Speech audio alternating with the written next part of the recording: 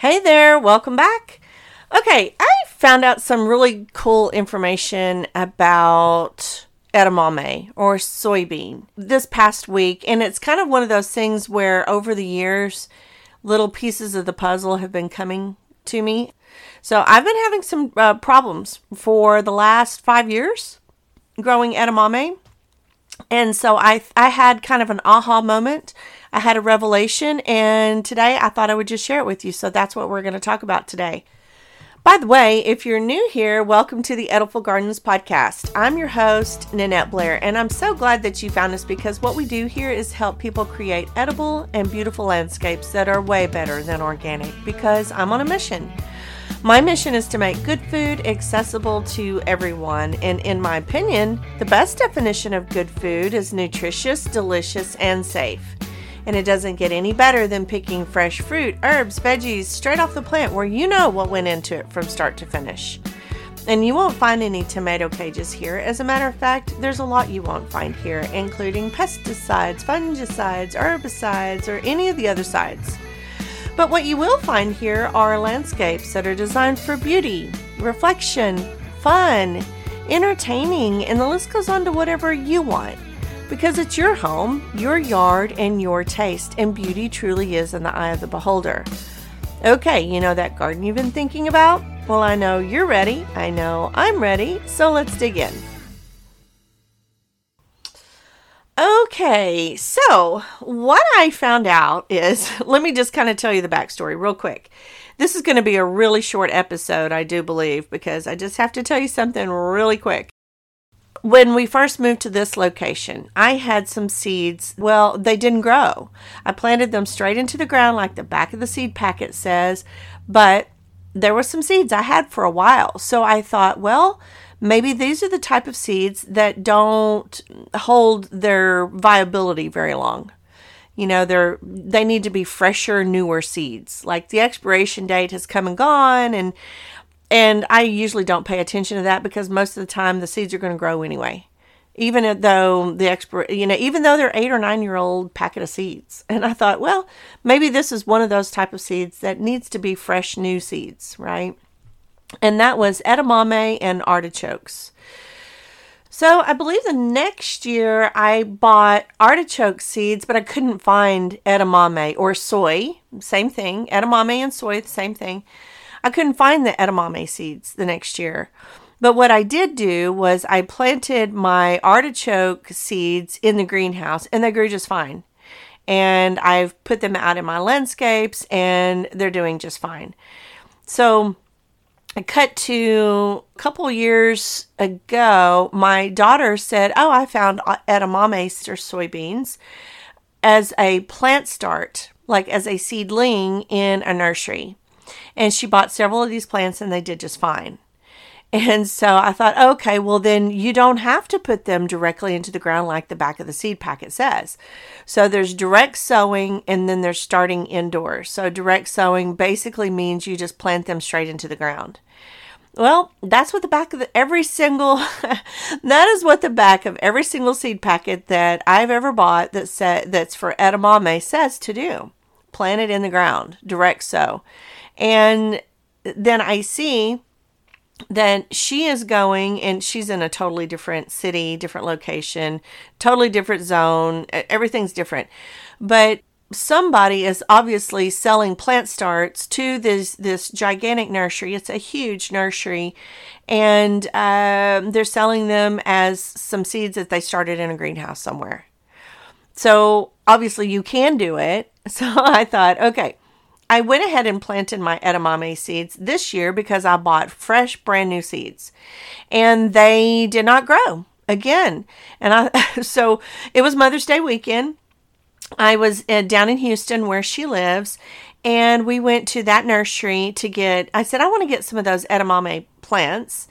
And so they were out. By the time that I got there, we went like on Mother's Day and they were completely out. And she was like, oh man, I'm really bummed. I really wanted to get you some of those. It was really sweet because she had already gotten me some Mother's Day gifts and things. But she really wanted to buy me some edamame plants. and they were just gone. And I said, don't worry about it, because I still have plenty of seeds. I did not plant all of my seeds in the ground. I just planted like maybe one packet of seeds where I thought I wanted them into the ground, and none of them grew. I've said it. I know. I just keep saying it over and over again. They didn't grow. They didn't grow. They didn't grow. And this is what I told my daughter. I'm just going to grow them in my nursery, my greenhouse, my area where it is more of a controlled environment. I'm going to make sure that I'm paying really close attention. When I have them out into my gardens, it's really hard to know when I plant direct sow seeds directly into the ground. It's really hard to pay attention to just that one seed or just that one place where I planted something. But like whenever I direct sowed like my corn, all those little seeds popped up like almost immediately. But it was the same way with my watermelon seeds. It was the same way with the zinnia seeds. Everything just started popping up, and I look at the back of the seed packet on this soy or the edamame seeds, same thing, and it says 6 to 14 days. So I know it's been about a month, and I know it's been way too long, and they're not going to grow. As a matter of fact, so I put peanuts in the ground last week. I did a YouTube video on how I do my peanuts, and they came up almost immediately. So there's some things that, the back of your seed packet will say sow directly into the ground. That's why they call it direct sowing. Sometimes, it's just not the right thing for me to do. So I know, because I had this experience with my daughter, or she told me about her experience of being able to buy them through a nursery. I'm just going to grow them in my nursery in a more controlled environment. And I just thought that this would be something that you might want to know. So if you've been reading the back of the seed packet, and again, it's different for everybody. Maybe you're sowing them directly into the ground and you're having all the luck in the world, and you have not experienced what I have been experiencing with the soy or the edamame seeds. But this is what I'm going to do. So I am going to not put them in the ground anymore or direct sow them. I am going to, again, I've had perfectly good luck doing that with other species. A lot of things that I have no problem direct sowing. But then there's some things that I'm not able to have any kind of success with direct sowing. Edamame is one of them. Artichokes is another one. Peppers is another one. Some things I just have better luck growing them from seed in my nursery. I'll let you know about the edamame, but I feel very, very, very confident that they're going to grow in more of a controlled environment. But I really want to tell you something really important here. Anything that I can direct sow into the ground is just a win-win-win situation, because it's not taking up room in my greenhouse.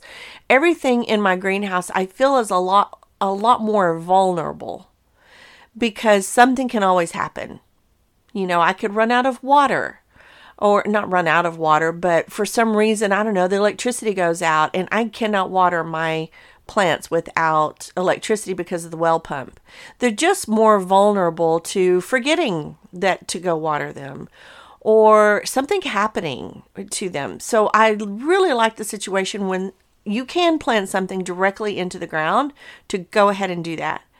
The roots take off better. The plant is more robust when you start it from a seed directly into the ground.